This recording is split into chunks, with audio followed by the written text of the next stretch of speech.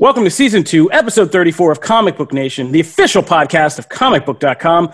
I'm your host, Kofi Outlaw, and with me today I have two familiar members of the team. Of course, you guys know Matt Aguilar. What up? And you know Mr. Jim Viscardi. What's going on?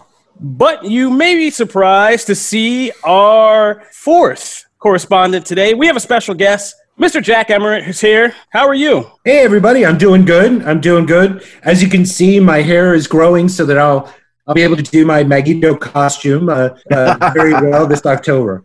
Is that legit? Or is that what you're going for this October? You really should. In fact, I probably will. I will. To be frank, I am not growing my hair long for that, but it just so happens to work really nicely. Wait, I don't want to derail, but this is true. So 2 years ago, because obviously the color of my hair, I asked DCO community, okay, guys, what do you think I should be for Halloween? So they said Trigon. So I dressed up as Trigon for Halloween and broadcast it. That's a good one. That's incredible. That's actually like a really good one. Did you have your third eye? Yeah. Well, it's six eyes altogether, right? So I had the two sets of googlies on my forehead, and then I put like red, the red paint all over. But the problem is, like the skin paint, the red, like it literally gets over everything. Like it was everywhere, no matter what I did. So I'm still getting it out of my clothes. Nice. Well, it takes me back to a memory of Homecoming, but I'm not going to get into it. Well, you picked a very good day to join us because, usually since we've been on quarantine lockdown, like these things can get kind of bare. But like today, we actually have something really big to talk about, which ironically we were just talking about in the last episode. We just did a whole segment talking about the possibility of Justice League Snyder Cut arriving, and we had all these bright ideas about it that we shared on the show. We were dipping back into imagination land and talking about watch parties and all this stuff you could do and how great it would be. And as soon as we got out of the booth, Warner Brothers basically came out and said, you know what we're going to do instead? We're going to make you guys a full movie. We're going to throw a bunch of money at it, and we're going to finish this thing for 2021. So we're going to have to talk about all of that. But before we get to the Snyder Cut and that epic discussion, we're going to start at the top with some of our news flash items. Today, we got to talk about a big shakeup in the Arrowverse, a kind of weird shakeup in the Spider-Man movies franchise, and if we have some time, maybe some other things happening on the Netflix side of things with some graphic novel adaptations. But let's just start at the top with the DC TV universe news that Ruby Rose shocked the world by kind of upping and saying, hey guys, I secured that Batwoman season 2, but I'm not going to do that. I'm out. Rose out. And so Ruby Rose has exited Batwoman and kind of given a letter that was very diplomatic in saying thanks to all the people who run the show and make it. But apparently she is done with the series and kind of moving on to greener pastures, and they're going to recast the role for season 2. So, Matt, as one of the people I know out of the five I know who kept up with Batwoman, how are you feeling right now, buddy? I'm bummed. I'm bummed. I'm also confused because we still don't know why. Well, what I think the exact reason is. The reason that everyone seems to be pointing to is she just didn't like the workload that comes with making a TV show. Making a TV show is way more intense than I think people realize than putting together a movie. And let's face it, Ruby Rose has had some luck, and she's been in some big franchise movies that, if that's the world that she wants to be in, she's already had a bit of luck there. And so, why not want to go there? But it's if that's but other people were also pointing to the injury that she had on season 1 and some of the stunt work stuff. Injuries happen everywhere. True, right? And she does she has a thing everywhere. Of doing stuff. Well, she was almost paralyzed, Jim. That's not like I didn't realize that was that. Are you serious? A career thing, if you're Ruby, that she's legit, right? She's somebody who can see working up the ladder in cinema, contending for Oscars. She has presence, and it's the Buffy effect. If you do a TV series for a certain extended period of time, you become typecast. Right? Mm-hmm. It's not Sarah Michelle Gellar. It's there's Buffy, right? And that really works on the one hand because it gives you a tremendous career security. Yeah. But if your aspirations are different than that, I could see it. But it's definitely heartbreaking because she owned it. Oh, yeah, she was great in the role. She was the best part of the early trailer. When the first trailers hit and people were like still a little undecided about the villain and this and that, everyone unanimously was like, Ruby Rose is a great Kate Kane. Mm-hmm. Like she inhabits this character perfectly. And especially like when she gets a suit later on, all that stuff. So, and I thought by the end of the season, right, she's really coming into her own, like you work out the kinks and all that. Season 2 is always the one where you can then you gotta figure it out. Yeah, the gloves come off and you can really just run with it. Well, and especially for those CW shows, right? Like I would argue that most of the second seasons, with the exception of maybe being Flash, have always been the second season of Arrow, I think, is one of the best seasons of television. They figure out what to do, right? They figure out like, okay, what makes this character tick? What makes this character successful? Yeah.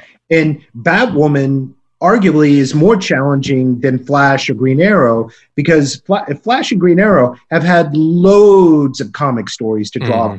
And so there's this huge armory of info that they have to draw from, whereas Batwoman, very small, right? Yeah. And so as a result, it's much tougher to suddenly come up from just a standing start. Like, oh yeah, here's season 1. So I think by the end of this season, it felt like, okay, we're kind of feeling ourselves out. We're kind of knowing the direction we're going to go.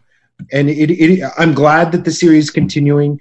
I think she's a great actress. It is a shame. I thought she really owned it. I thought that series would ultimately, be up there among my favorites. I have my fingers crossed. I hope it still will be. Well, and I'm glad they're going to find another, LGBTQ actress to fill the role. I like that they're continuing that. I like that, this doesn't also mean, as we've seen with other shows that have swapped out characters, right? We've seen it in the MCU with Rhodey, right? We've seen this happen where like sometimes like it works out. It works out just fine and you go on and whatever. So, maybe this won't be like a Fresh Prince, Aunt Viv type of thing. So I'm hoping and Darren. I mean, that was, I guess that did for me. Yeah. Kind of building what you guys said. I mean, there's a lot. I mean, I wrote this long piece kind of breaking down this whole situation. And as Jack said, like if you're looking at Ruby Rose from a career perspective, there's what is the risk in the cost benefit of TV in doing this show? There's a lot of speculation about because of the pandemic, season 2 and that whole production process was in chaos and they were going to be kind of just stranded in limbo about knowing this was coming up but not knowing exactly when they could get back on it, how long it would take, I think that's it's a curse and a blessing, I think, too, right? Because now they have more time. Yeah, but if you're Ruby Rose, true. Yeah, you're absolutely. A person whose brand is hot. You could just be an influencer, a fashion model, a movie star. Like these are all within your wheelhouse of things and offers you're getting every day. And while you have kind of tight control over your schedule and knocking out Batwoman season 1, I mean, and it's new, I could see the appeal. When you've done it, and you've also had to deal with like fan backlash, a nearly life-ending or career-ending injury. After those kinds of things, I, as a person, would probably get out of the hospital bed and start asking myself new questions about perspective, about like, what am I doing and how much is this worth, and what's the daily stress of it worth physically, mentally. As Jim kind of pointed to as well, right? Like you were saying, the demands are there as far as time on a show. And unlike a lot of the stars we have seen from CW, where they kind of start out like that is their star making vehicle. Yeah. Stephen Amell, like we've seen that with every single show almost. So this case, it was the opposite. She already came in. She lent her name to the show as opposed to the, opposite. So her coming in and going, okay, well, you don't see a lot of those other stars in other projects that aren't like small indie, things that they can fit in between filming, especially with all the crossover stuff. Like they're always filming. Like it feels like the show's always filming or there's a script on Twitter. It's like it never stops. So I do understand that. It's a bummer, but again, like I'm fingers crossed, and I'm excited for her too because I like Ruby Rose and stuff. So I am excited to see her kind of embrace some of the projects. Anybody have any? I'm sorry. Go ahead, Jack. No, she just didn't have anything to gain, really. I don't think professionally, other than a paycheck, continuing it. She trailblazed in bringing this character to the screen. It was her credibility which helped lend strength to the property and really gave it great publicity. So I think from her perspective, she did what she got out of it what she wanted. Now it's time for new challenges. But I thank her because Batwoman is a great character. And if she hadn't agreed to do it, we might not have had that on the CW. I just rebrand to DC. Like, why do we keep calling it the CW? Can't we just call it the DC? For real. DC has too many TV universes currently. Especially after Stargirl. Yeah. Now they're just merging and blurring. Yeah.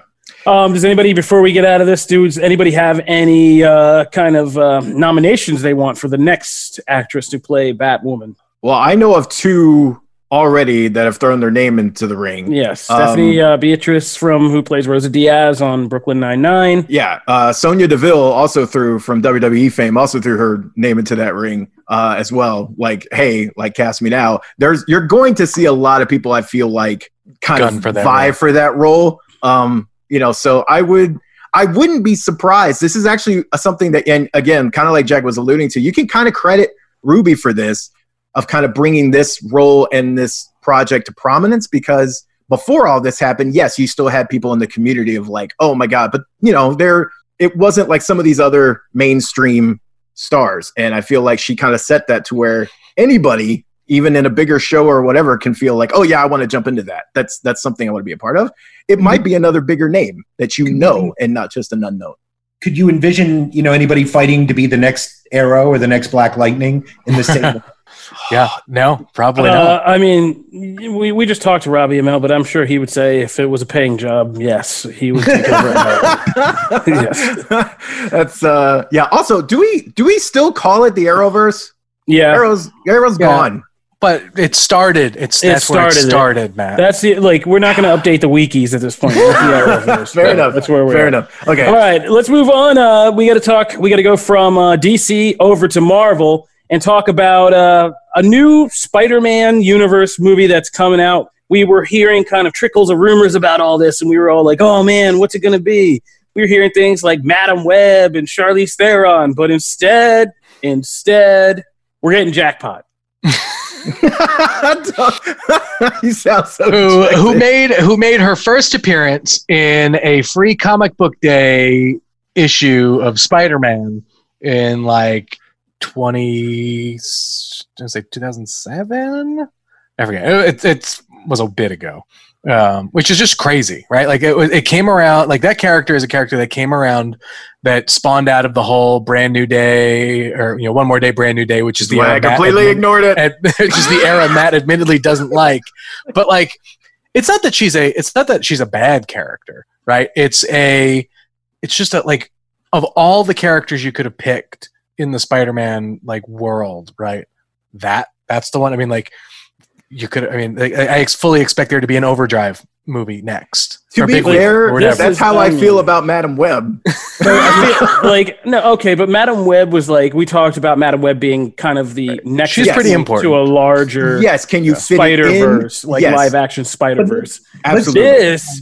This just. I'm going to explain it. I'm not saying I agree with it. Sure. So if you are trying to get talent to go into a Spider-Man movie, directors, writers, and so forth, there are a lot of people in Hollywood, a lot of pros who do not have the Marvel knowledge. Yeah. And so Jackpot is an empty vessel. So really it's something that they can create anything with, and nobody really cares about the canon of Jack. And so from that perspective, the creatives behind it can make anything that they want. Now, the secondary thing is very difficult, unless you do a Spider-Woman movie, that there's a strong female character in the Spider-Man universe, right? Now, I knew I liked Jack. You could do a Spider-Woman movie, but man, first of all, which Spider-Woman? There's only one, Jack. There's only one true Spider-Woman. It's Jessica Drew. So, but Jessica Drew, if you read the original source material, she's is crazy, extremely bizarre. She does on a hyper weird level, and especially towards the end of her first series when Carmine Infantino was drawing. So I can understand. Doesn't mean I necessarily agree, but I can understand. Yeah, Spider-Woman does kind of go in the Cable territory of convoluted mess. Yeah, and we fully take any level-headed opinions just to offset Matt's usual created this. But, How are you feeling? How are you feeling, buddy? I mean, we're getting a jackpot movie and no cardiac movie. So how are you feeling right about now? As Jim alluded to, I am cardiac.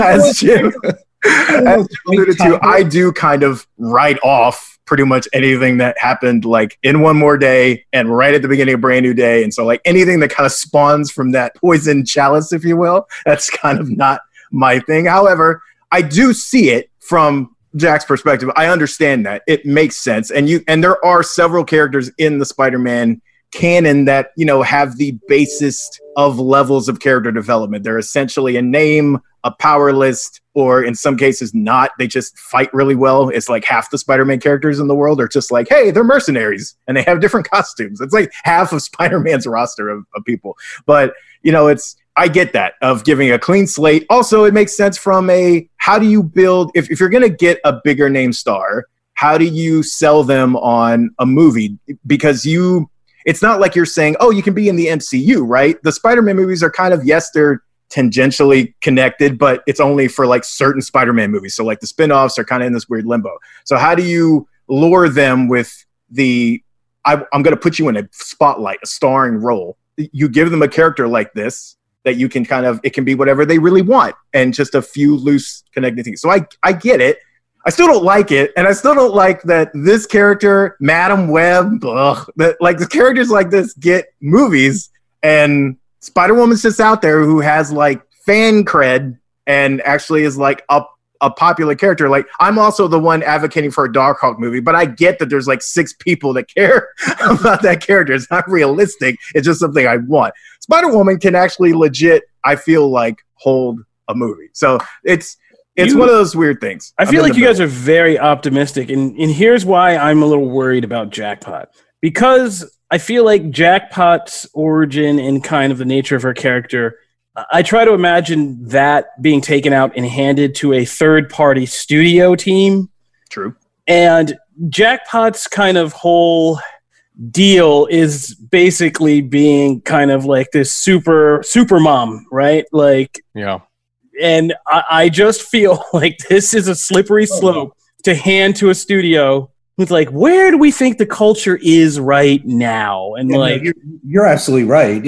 And that is the problem, right? It's an empty vessel. But the problem is without that material to be able to lean back on, right? Look at the Avengers movies. There's thousands of Avengers comics. They picked out the best bits of each to create what we experience in the movies. They don't have that for Jackpot. So the only thing they have is their writing. And so that's like, well, good luck. Right? Like, yeah, it really is a crapshoot. Nice.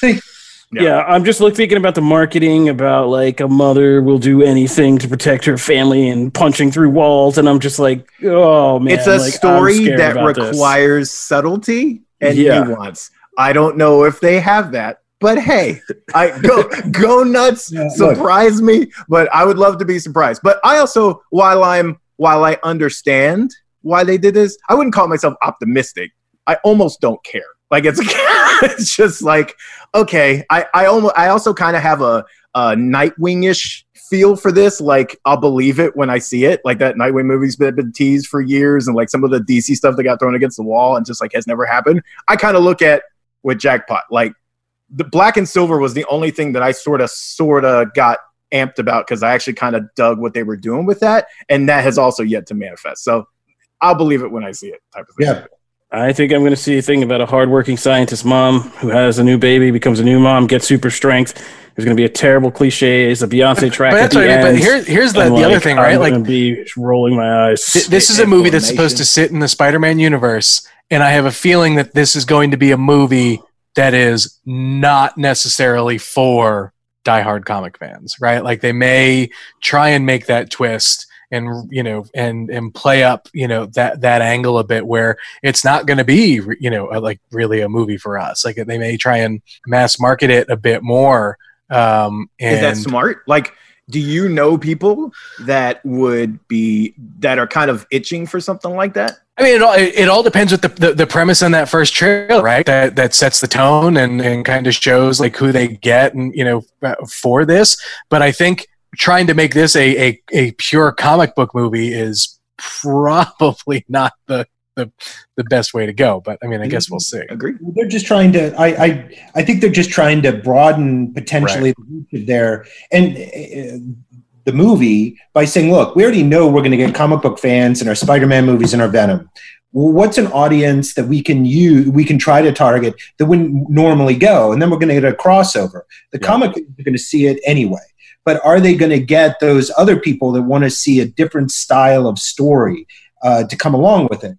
To some degree, Shazam was like that, right? Shazam wasn't really straight up superhero movie. It was quite a lot different than what we'd seen so far. So I can understand it, but I agree with you guys. It's risky as heck. I don't. It's not like I'm expecting. I can't wait. It's okay, good luck. Yeah. Hey, this is one of those things I will be more than happy to be proven wrong on, because I want them to make a successful movie and fit, because these movies also tend to be the best way to launch other characters. These kind of movies that can hit a mainstream audience, they're great for fitting in little cameos and whatever, and planting seeds for characters that are bigger names to comic fans. Who knows, maybe a Jackpot movie gets a solo movie, and it's something that Crowler. It's a successful Cardiac. The Batman animated series did. Look, Batman animated series created Harley, right? There's no reason that a movie can't either create or add credence to an otherwise minor character and raise it to the level of one of the iconics. That's a good point. Fair enough. And all right, we'll see how this thing develops. We'll be keeping our eye on Jackpot. Maybe this is like Matt says. It's one of these DC movies. It's just here now. In 6 months, we won't even remember we were talking about it. R.I.P. Madam Web. All right, we're going to take a break, but when we get back, we have a lot to talk about when it comes to Zack Snyder's Justice League. And later on in the show, I think we're going to be doing some talking with Jack about the world of gaming. So stay tuned for all of that.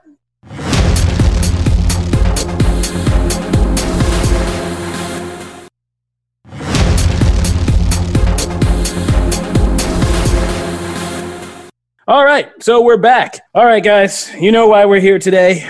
I got out of bed this morning to do a couple things, but mainly is to wrap my head around this thing we happened. Our whole big plans for the Snyder Cut watch party got washed away with a big announcement that Warner Brothers is putting out now called Zack Snyder's Justice League. He's getting that Marvel treatment, I guess.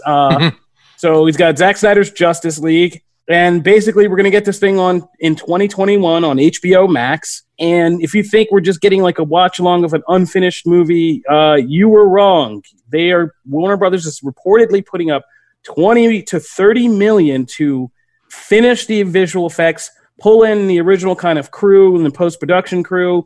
I think the cast members are coming back to do audio.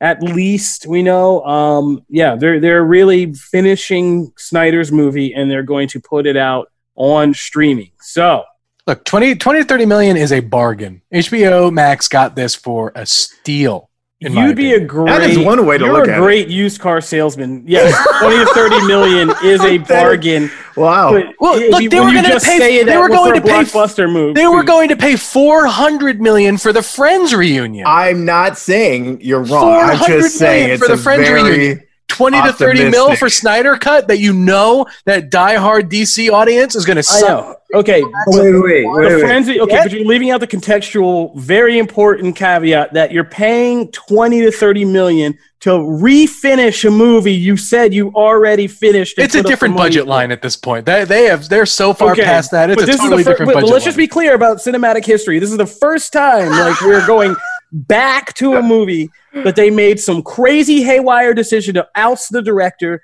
jack his vision, hack it up and finish it in some weird Frankenstein flick with Josh Whedon, come out, have it fall flat on its face and stumble as a franchise starter, then wait 2 years of fans screaming at you and putting up billboards in Times Square and saying, okay, you're right. We screwed this up. Now we're going to go back and do this for real. Do over. There's never been a big blockbuster movie mulligan in my lifetime that I can remember. So, I mean, this is significant. Let's just put that in context. Sure. Yeah. Okay. True. Yeah, but Jim you're so gung-ho on this. Okay. So which is awesome. I am torn because of some of the things that Kofi alluded to. Because on the one hand, I am excited because I was, and Janelle called me on this, like literally the minute this news came out, I got a message from Janelle. He told me it wasn't coming. I was like, I didn't think it was. I really honestly thought this was a pipe dream. You were not a believer in the Snyder Cut. I was not, but I also am excited to see it. I don't know what he was making, because the dude talks about this like, oh, it's 4 hours and all this other, like, what movie, what were you doing? Like, what were you doing when you saw Batman v Superman, the Ultimate Edition? The Ultimate Edition. He was like, oh, well, you know. He's making those old school biblical epics just with like he's DC talking, characters. But he's talking like, you've seen 25%. I'm like, really? Why did they give you money? Anyway, point that aside, I will say I'm torn because I'm all for like fan empowerment. Okay. Like I get it. I like being able to express my opinion on a show like this. What I don't necessarily like is that a vocal minority gets to just like consistently bring up something that, while yes, it was disappointing, you know, do you got to rewrite history? Like, no. Like, I kind of look at this just like I looked at Mass Effect and like the ending that came out to that, and people were like, oh my God, we're so mad. And then they went and like redid it. And I don't like precedents like that. I don't necessarily want a vocal minority to make it. No, I don't. I was honest about it then. I said, so this is May 2020, Matt. Well, but hold on. You can go back to when we talked about Sonic. Yes, February. You can go and talk about when we talked about all those things. No, I've never strayed from this. Weren't you the guy who was about Sonic? Yeah, I said we should release it as is. I said I didn't like. Oh no, yeah, you were on the wrong side of that too. I thought I actually gave you too much credit. I stick with my points. I don't waffle. What I've said is what I've maintained this whole time is that I don't necessarily love that. I'm cool with the result of this. Don't get me wrong. I'm excited to see it. I think you were wrong about Box Office Champion 2020 Sonic the Hedgehog. Well, that's fine, but I don't like that. I don't like that they went and redid Mass And you're kind of underselling what the release the Snyder Cut movement was. You're saying it's a vocal minority, but like it is a vocal minority. It had big celebrities. It roped in major outlets, big celebrities. Again, a dude dedicated his life to writing a book about it. I understand that, but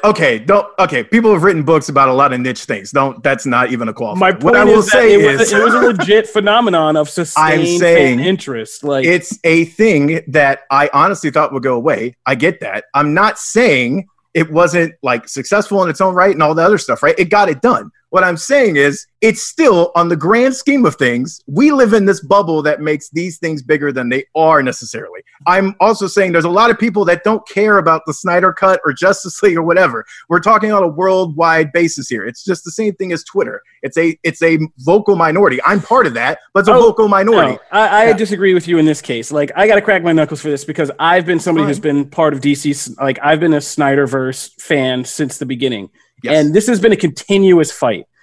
Fans have been fighting for Man of Steel since it came out. Fans fought so hard against Batman v Superman that Warner Brothers put out that Ultimate Edition, and it became a big success on home video. Mm-hmm. Then they continued the fight with Justice League, and this has been an actual phenomenon that you could write about how fans have taken on a studio for an entire filmmaker's studio doesn't have a backbone. Hold on. That's all it means. Hold on. It means one studio does not have a backbone and constantly caters to fans.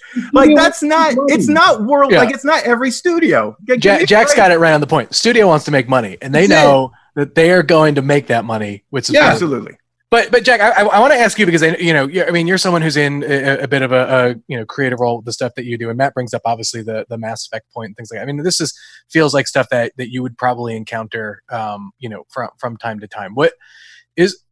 Give us insight, kind of, as a mind of a creative, to kind of, what this potentially means, and is this in fact a slippery slope, or is this just not necessarily the new normal, but just, like you said before, the money's there, why not take it, kind of thing. That's exactly it. Look, this isn't a real deep thought process from the studio. They're like, look, can we at least get a million or 500,000? I don't know how much HBO Max is going to cost, but are we going to be able to get subscribers purely because we've done this? That's it. And they're being counter say, yep, and so they're going to go for it. This isn't any more complicated than that. And I'm all for, hey, look, I'll see it. Like, I'm interested to see how it turns out. I'm not against them doing alternate endings or changing things, because at the end of the day, they're just trying to make a buck. And I respect that. I get it. And if changes need to be made in order to achieve that, okay, well, that's the joy of capitalism. But it's interesting because there's so much to this one in particular, given what Zack has teased and said and whatever about his version of the movie, what he wanted the end result to be. I mean, characters like Green Lantern and Martian Manhunter, and those characters were characters that he said are in his movie, and so now we're going to get potentially a new Green Lantern, right? And you put this cut out, give it a 2-weekend theater run, maybe 3. You probably make $10 million from that alone, from people potentially going to see it in theaters. So you're going to make, close to, a good chunk of that money back that you spent to finish that movie.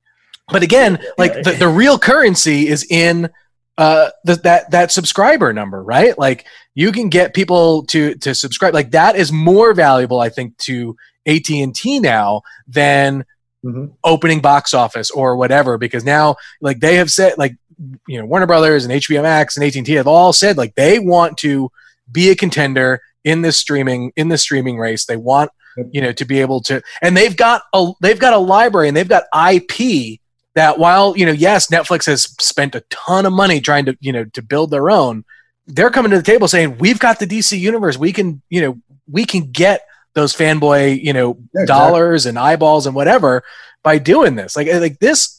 Again, but I feel like we're leaving out a part of this, which is the studio. We keep ignoring the fact that in Batman and Superman and Justice League, the studio made decisions to interfere with the filmmaker. They did. And to jack it and say, that's what they said. Exactly right. We want to make money. And they jacked those films from the filmmaker, cut them up, and put them out with their expertise in making money. And both times they fell flat on their face. And yes, they want to still make money, but you don't, like, capitalism is a 2-part process. Like, you do not have a supply to sell unless there is a demand there, and studios aren't in the risk business. So the supply for the demand side of it was generated by the fans in a very sustained, coordinated, and organized fan kind of process of active. I don't want to call it activism, because let's not conflate these two things, but, like, what I mean? Like, it was a campaign that was sustained by fans, and I think it is unique in that regard, because the studio did their things to make money, fell in their face, and both times the fans were like, no, this is wrong. Like, give us the thing from the filmmaker that we wanted. And as somebody who's also been in the creative thing, like, that's kind of inspiring in a way, in a very cynical world, to see people actually, if I'm a creative artist and I'm doing anything, whether it's I'm writing books or I'm making a painting or a film, like, I would hope that I'm doing at least a good enough job that there would be a dedicated fan base of people fighting for my vision, even when I have to be, like, silenced by legalities and all that. I think that's a pretty special thing. And, kudos to Zack Snyder, because I've taken a lot of heat for, what is it now, 2020? I guess we're going on 7 years of me writing, like, how much I love Man of Steel and why I think Batman and Superman. Those are, like, first articles I wrote when I came through the door here. And you get a lot of heat and you have all these fights and you do the little, the debates and all that. But, like, I'm glad for Zack Snyder, and through everything he's been through, to kind of have this validation of your creative vision. Here's the real question. Does this movie end the way Zack originally intended it to end, leaving the door open for Justice League 2 or whatever? Here's a larger question that was leading into, and we already wrote about on comicbook.com DC, and I would love to pitch to Jack and I guess to Matt too. I don't feel like talking to you anymore, but I guess I have to, because that's just a show. Feelings mutual. Yeah. All right, there we go. But do you think this movie, because one of the big things we said about this and the problem why we wouldn't have invested any money in it was you would essentially be making a movie, if you were true to Snyder's vision, that opened the door to this much even bigger story, and who's going to invest the money to make the rest of those films, right? Like, this is a trial balloon, right? Yeah. Look, that's my question. Do you feel like that could happen? Because I'm sure, look, let's say I'm sitting back and I'm Warner Brothers and I work with DC and I love those guys immensely and gals. But the difficulty that they have, look at the movie successes that they've had. Wonder Woman, Shazam, Joker. Yeah, those three don't belong, like they don't even belong together, right? And so they're very distinct, different visions. So they're like, okay, great. What are we going to do with this Justice League idea? I don't know. I have no idea. Justice League movie, it underperformed. I got it. Let's put out the Snyder version. And if it does boffo, we'll give him Justice League 2, because why not? I don't think they have a battle plan that I've seen. Yeah. So I agree with that. As if you're a Zack Snyder fan, man, go get 4 subscriptions, do whatever you can, because that sends a message, a very clear one. And that is, hey, this has mass market appeal. This next movie, if you allow him to continue his vision, is going to be great. And hey, if I were DC, keep making the Jokers, keep making the Wonder Womans, have a universe that isn't necessarily so intertwined like MCU, where it's very similar style and feel. Instead, DC embraced, we have lots of different stuff. Yeah, I mean, I'm kind of with you, and this was my whole thing. Like, this is the test balloon. This is, the canary down in the coal mine, because this is a new thing. Will this big blockbuster streaming debut, like, really kind of set a new standard and help them see a real new kind of lane of the business and going into the future? And then they're doing this because it's streaming too. I mean, this was made very clear. If they had to print billboards, hand out flyers, and do the usual marketing and distribution campaign for an actual theatrical movie, this would not be happening. But because they just got to put it into producing this and then they just drop it on streaming, it's a lot more feasible. So you could do the same thing and finish this, pull in the cast, get everybody together, and this would be the closure. I mean, because this is the not tying up this franchise, right? Like Jack said, there are these successes. You got Wonder Woman, you got Shazam, you got Joker, you got even Aquaman made $1 billion. Aquaman, like out there. And Wonder Woman and Aquaman particularly are kind of snared because they're still tied they're inevitably tied to the Snyderverse era, so they're not completely separated. And then there's the Henry Cavill question, the Ben Affleck's Batman. What happens in that universe? Like, you could actually just finish this all off. You could tie this all off, convince the actors, get them the necessary dump truck full of money, have them come shoot it back to back. All you're doing is production costs. Put it out on streaming. Finish Justice League. It ends. Cavill Superman either has an ending or a new beginning. Ben Affleck's Batman's old. He has an ending. Get him out of there, and that'd be some much needed closure for everybody. Like Robert Pattinson's Batman can still exist in a world that Ben Affleck's does. I mean, you just say. I mean, Matt Reeves is probably not even interested in touching this. He's just making the Batman. No. And Snyder said, right? And now the fandom is used to this. They're used to it because Joker kind of broke that glass ceiling of having yes, we are doing these standalone franchises. We are going to do weird kind of Elseworlds visions of things, and exactly right. It's going to be all that variety. So this is just the middle thing you can tie off, get it done, and then send everybody to sunset and just keep the ones you really like. And but you know what that also means. Oh God, Jim, what? Jared Leto's Joker is still around. I did see the and they're inevitable. Fans of that. Like, Janelle would be really happy about that if she were here. I saw the inevitable, like, hey, you should remake my thing, and hey, you should. I have a 3-hour Ghostbusters cut. I have the Ayer cut. I'm like, oh my God, like this again. It's just annoying. So I don't necessarily want to see like every single movie get a cut. I want some good. So yeah, about that JJ, just that JJ cut. And then it's just crazy because like so many people now are just like, there's no way they would ever do another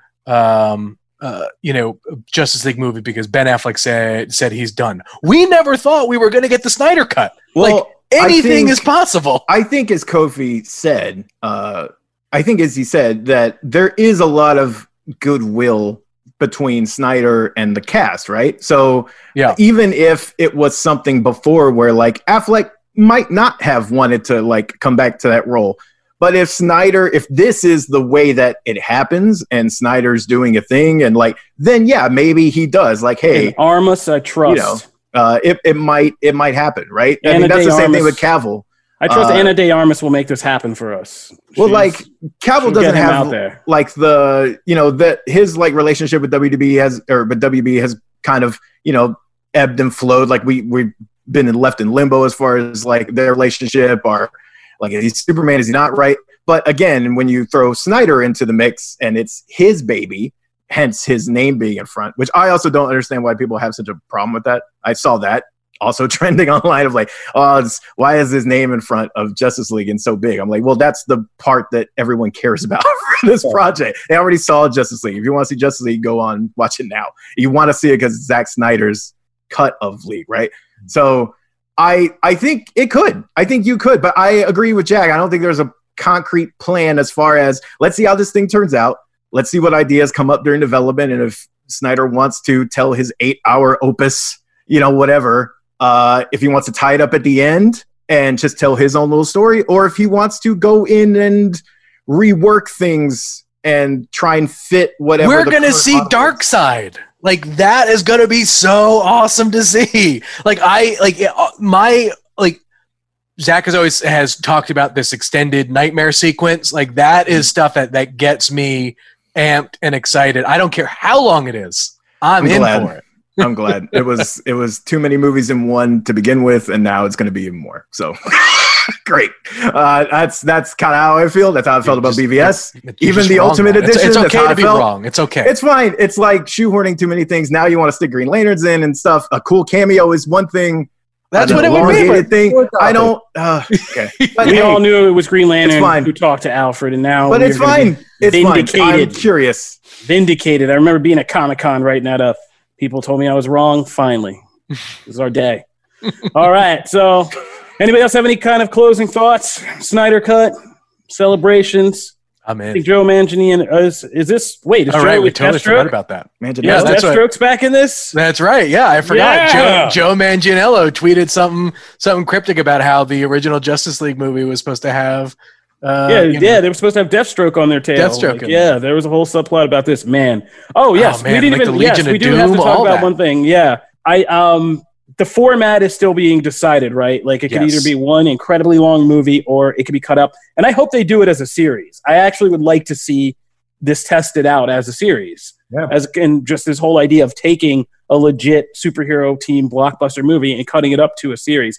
Plus, they need something to rival Marvel's Disney Plus series right about 2021 area of time. And this would be a good way to do that. Like, I'd be down for Snyder that. cut like a 6-part series or 4-part or whatever it is, like 6-part, do it 45 minutes a piece, and just like let people kind of watch through that and like do the real character work. Take the appeal of a blockbuster movie and the kind of deeper character work that people love in like the Netflix Marvel shows and stuff like that, and put them together and let's see what happens. That's my vote.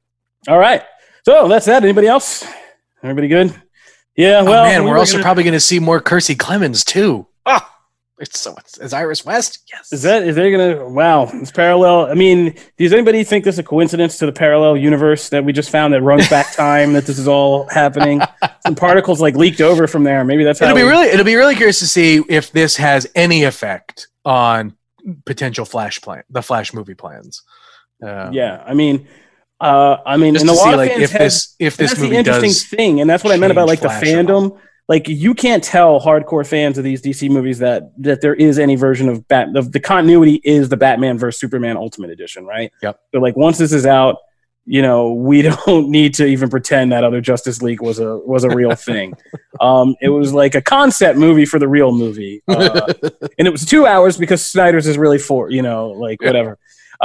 Is anybody going to start trolling and going online and asking to release the Whedon cut next? Oh, no. I've already seen it. And I've already seen the snark of, oh, wait, we got that already. Yeah. It's. Oh, no, you mean now we need 2 separate, it's like a Siamese twin separation. We need 2, I can't believe I said that, conjoined twin separation. You can, you need your fully Whedon and your fully Snyder cuts of Justice League, and then we need them to battle out and see which one is the true supremor. But that'll be interesting. So really quick before we start going, I know what you're going to say. Don't jump the gun. Don't jump the gun, because I'm already going to say, and I'm just going to do this a little bit harsher. We were going to talk today about Tenet. Is that what you're going to say? Yeah, I was. Yeah, okay. I knew by the time this comes out. Yeah.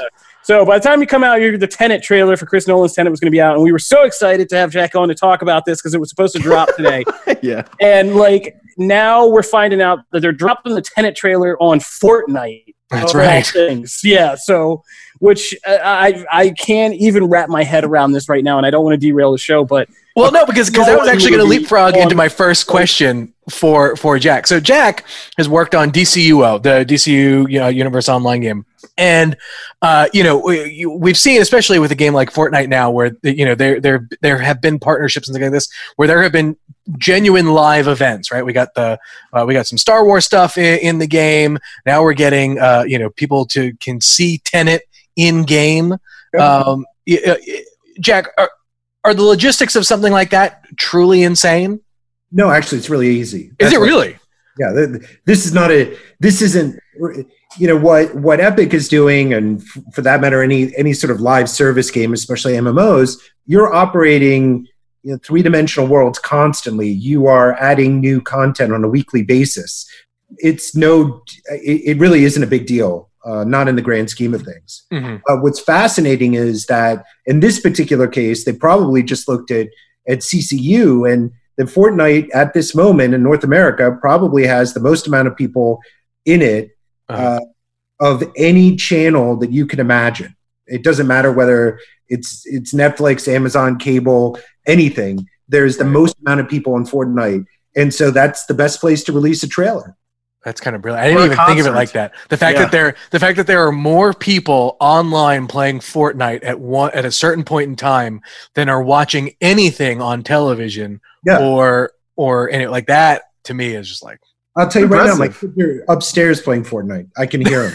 I've just recently got back into it, and I've gotten very good at it. So I'm like all about humble brag. It's just, I was awful. I was so bad. Just gotta slip that in there, and I was so bad. But I have finally figured it out, and have gotten pretty good. You show those 11-year-olds. Put one right between their eyes. All right, so I wasn't sure who wanted to start this one first, but that was kind of Maddie. Maddie is our gaming expert, self-styled, but still legit. We just talked. I mean, obviously, we just talked a lot about the DCU, but the fact that you just recently introduced the Birds of Prey into the game and the comic versions, which. If you haven't seen the screenshots and stuff, it has the best Huntress costume, period. That is the my favorite Huntress costume. So kudos. Thank you for picking that one out of some of the terrible ones that are out there. But with that coming in, we didn't really mention Birds of Prey in our whole discussion. We talked about Aquaman, we talked about Shazam, we talked about all these movies, and we didn't really talk about Birds of Prey. And, that kind of came out to, I feel like now you can say mixed.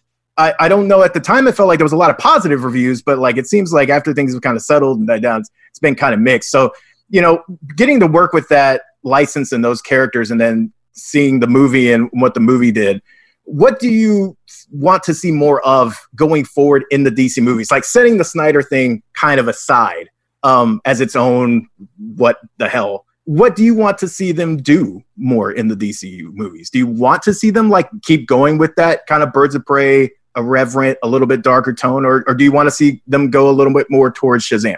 Wow, that's a really good question. I mean, I think the Wonder Woman movie to me was sort of the perfect mix of everything. And what I liked about the Wonder Woman movie is how it stressed history. So what do I mean by that? I think that DC is one of its strengths is this generational idea of hero passing on to hero, from the golden age to the silver to the modern. Okay, great. But that also means in the interconnectivity of the heroes and the relationships that they have. So for example, Suicide Squad, the movie, had Batman in the background because so many of the characters had interacted with him and had that shared common experience. Deadshot, Harley, Killer Croc. And those type of things are fantastic. And Wonder Woman did that too. It was set during World War I. So I like that a lot. So I would favor on that side of things. In Birds of Prey defense, however, is that what they were trying to do is that are superheroes a genre or a story? Now, what do I mean by that? So there are many, you can have a Western, or let's say World War II. You can have a World War II genre, but there are plenty of stories. There's romancers, there's combat, there's comedy, Hogan's Heroes. You can do any of those things in World War II. Can you do that with superheroes? And so what Birds of Prey was saying is, look, we're not just going to be a typical superhero tale like you might recognize in other movies. We're going to be different. And so that's what it was trying to do. And so I appreciate the effort. The box office was, of course, mixed, probably not the success they'd hoped. But I do appreciate that movies like Birds of Prey and Joker are different, and they are trying to tell different stories within the genre as opposed to sticking to a singular formula. It's interesting. Jim, did you have another burning question? Yeah, no, I've been playing a lot, like just over the years of DCUO, and the thing that always fascinates me. I don't know if this is too much inside baseball or how much you can or can't say in that, but like, I mean, you guys have integrated a ton of characters and with a ton of skins, and have done a ton of great stories. How far out do you have to plan for that stuff? Like is it like and is it something where something comes up that may or may not be on a calendar somewhere that you have to then rip up track to try and fit in? Have that happened? We've certainly added stuff. Also, just so that your fans know my background a little bit, yeah. I currently operate DC Universe Online, but I designed and was a founder of Cryptic Studios, so City of Heroes and City Villains and Champions Online and all games I loved. Like then I also worked on a Marvel MMO for a year and a half under Microsoft. They canceled it, and but anyway, somewhere probably we can make adjustments up to maybe 3 months before launch, and then you're really locked in. I'd say that right now we just started kicking around the storylines for the update in Q4. Mm-hmm. So, but generally 6 months ahead of time, you really want to be locked and loaded with your planning, and then shortly thereafter, people start working on it. Mm-hmm. Since the game has been around, for as long as it has, you guys have been putting out and like you guys have just one of the biggest reasons it's been such a great success is obviously like are the number of updates that come to the game, and it just keeps fans interested, keeps fans engaged. But now, are you guys at a point where you have found the kind of happy medium you feel where how much is necessarily too much for an update, versus just potentially, releasing some skins and things like that? Like, are users going through the story stuff quicker now, than usual, or we really changed the way that we delivered our content soon after I started. Mm-hmm. They were doing monthly cadence, and I went to a 3 to 4 month cadence, but we increased the content and we did a lot more focus on the story of it. Mm-hmm. And from that, every update we try to change something so that we're always trying to figure out what's best practices, and we're always learning and adapting. The current rate that we have of every 3 to 4 months is basically born of me in 20 years of operating MMOs. Mm-hmm. Is that I've tried it monthly, I've tried it every other month, I've tried it 3 months, I've tried it every 6 months, and that 3 to 4 month mark is magical for whatever reason. That's when players start losing interest in the game unless it gets something new. Mm-hmm. I don't know why. All right. You also have mined so much DC lore. Is it? I mean, do you guys ever feel like at one point, oh crap, like what are we going to do next? I mean, obviously, you guys are also doing some of your own stuff, but so how do you balance the story aspects of stuff when you're planning this out? I think that there's a ton of stuff. I like to think I know a bit about DC, and it's pretty easy for me to identify characters or things that are going on, or areas that had not been delved into before. Again, we really try to go deep in stories. So, for example, we had a 2-part, 2 updates, so covering 6 months, about Metal last year. Yeah, Metal. Yeah. Right, and I love Metal. Metal is one of my favorite events. I've been reading, I said, since 1974. I love Metal. We had Death of Superman. We had, so we do try to mine a lot. And since DC is coming out with stuff every flipping month, there's always stuff to draw from. And frankly, my my knowledge of the back history of DC, it's very easy for me to say, oh yeah, we should do this now or we should do that. The real concern is, and I hate to be long-winded, is that I don't get too dorky, right? Because, like for example, there's in the 70s, Walt Simonson did a backup series in Batman, Manhunter, right? Awesome stuff. All of you should read it. All of you, you should read Manhunter. But nobody knows who the hell Manhunter is. Yeah, that would be bright. Fair. I actually had a question. I wanted to take things over to the Star Trek lane of the fandom universe. Sure. So this week we also got some big news, and we were talking about on our last show, which was the announcement of Star Trek: Strange New Worlds, which is of course the kind of prequel to the original series with Captain Pike and Number One and Spock. And it's kind of an interesting time because I got in at Next Generation like so many kids in the 90s, and I've been kind of getting back into it now. And in covering this, there's been this big split between people who feel like the new series like Discovery and Picard are somehow, too dark or gritty or not quite in that Gene Roddenberry kind of honoring the franchise roots, that kind of stuff. And now Strange New World seems to be the antithesis to this, which is kind of a throwback, optimistic, exploration series. You did Star Trek Online, and you kind of arguably were kind of playing with all of those elements and balancing them. So how do you feel about the kind of state of the franchise today? Are you kind of more into Picard, which kind of leans a lot towards Star Trek Online's and its kind of storytelling? Or do you like the kind of classic thing that Strange New Worlds is now kind of purporting? Obviously I am, as a fan, I embrace all. I think Star Trek at this point is a genre that you can tell many stories in, right? Orville, that's to be, right? That's comedy. Or you can have the optimistic, you can have the mystery like you have in Picard. In terms of Star Trek Online, to be honest, we focused heavily on the tone and feel of Deep Space Nine. That was really where always a smart choice. Always smart. That to us was the most influential, what we were trying to capture, that feeling. Like Kofi said, right? You've Star Trek.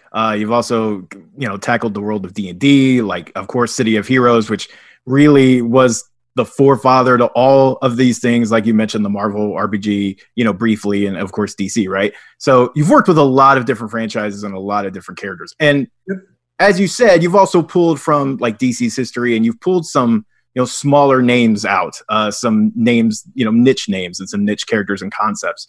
So I guess, how do you balance when you're about to start development on a new pack or a new campaign, something like Metal, for instance. Metal was like incredibly popular, but how do you balance that and going, okay, well, we want to do something that everybody knows, but we also want to, you got to kind of scratch that nerd itch a little bit, right? So you got to get the smaller characters like Detective Chimp and like some of those people and some of those concepts that a small audience will love, but not the big one. So how do you balance that when you're kind of developing new content for the game and not going one way or another? I mean, is there one where you kind of went too far one way or another and you kind of learned from that? I would say that what we try to do is, who's the tentpole image? Who's the primary focus in the character art when we release it, right? So, and that character has to be recognizable. Can't be someone super obscure.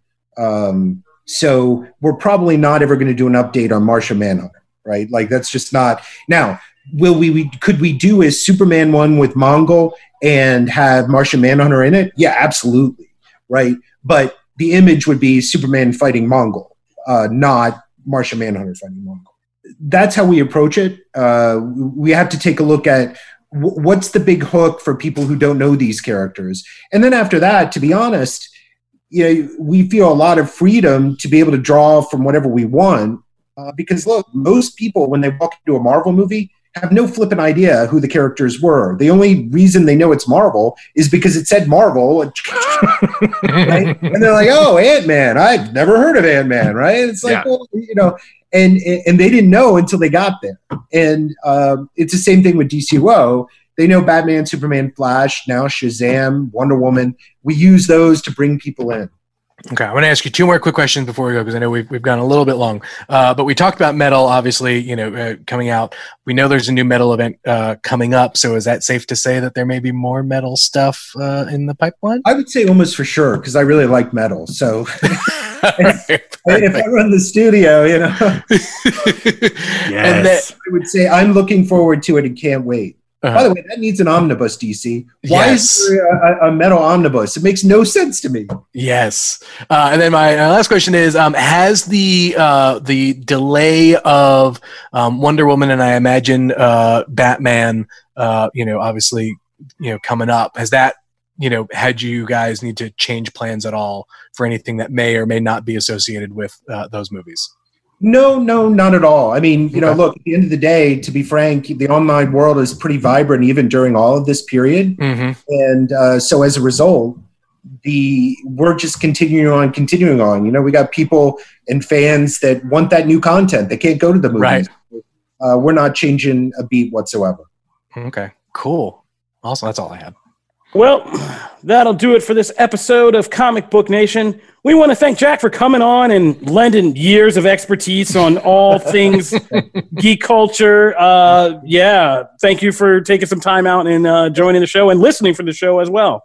I've got one thing to add. I'm going to start writing a little column on the Dimensional Inc. webpage, Jack's Corner. So if people want to check that out from time to time, as I just give my musings on various things, superhero or geek related or whatever, and maybe you'll discover a jackpot there. Wow, way to stand all up. I wish we had Seinfeld credits, but we don't have that kind of money for the show. That'd be a great place to end it on. Yes. So that's where you can check out Jack. Make sure you go over to Jack's Corner, check him out. And the man brings balance to the force between all these different franchises. He said very level-headed things that we're not used to on this show. So thank you again. If you're just getting now into Comic Book Nation because you're on lockdown and you have very little else to do, we appreciate you coming this way. We put up new episodes every Wednesday and Friday on comicbook.com. We can subscribe to our RSS feed and get regular updates about when we put up new episodes of the show. You can also subscribe on your favorite listening platforms. We're on iTunes, iHeart, Google Podcasts, Google Playlist, Spotify, Stitcher. You can tell any Amazon Alexa device to fire up Comic Book Nation podcast or see our smiling faces on the comicbook.com YouTube page. If you want to talk to us about anything or just drop any topics, make any suggestions, or yell at some of us for some of our opinions, Matt, you can always find us at the hashtag Comic Book Nation, or you can find me at Kofi Outlaw. You can find me at Matt Aguilar CB. I'm at Jim Viscardi. I'm not used to doing it. And Jack, let's give you one more plug. Where can people find you? Oh, where can people find me? You'll find me at Jack's Corner at DimensionalInc.com. All right. Once again, thank you for joining us for another quarantine edition of Comic Book Nation. You guys stay safe, stay connected, and hopefully you're finding some great content to enjoy while you're waiting for the world to get back to a semi-state of normal. We'll see you guys next time. Peace. Peace.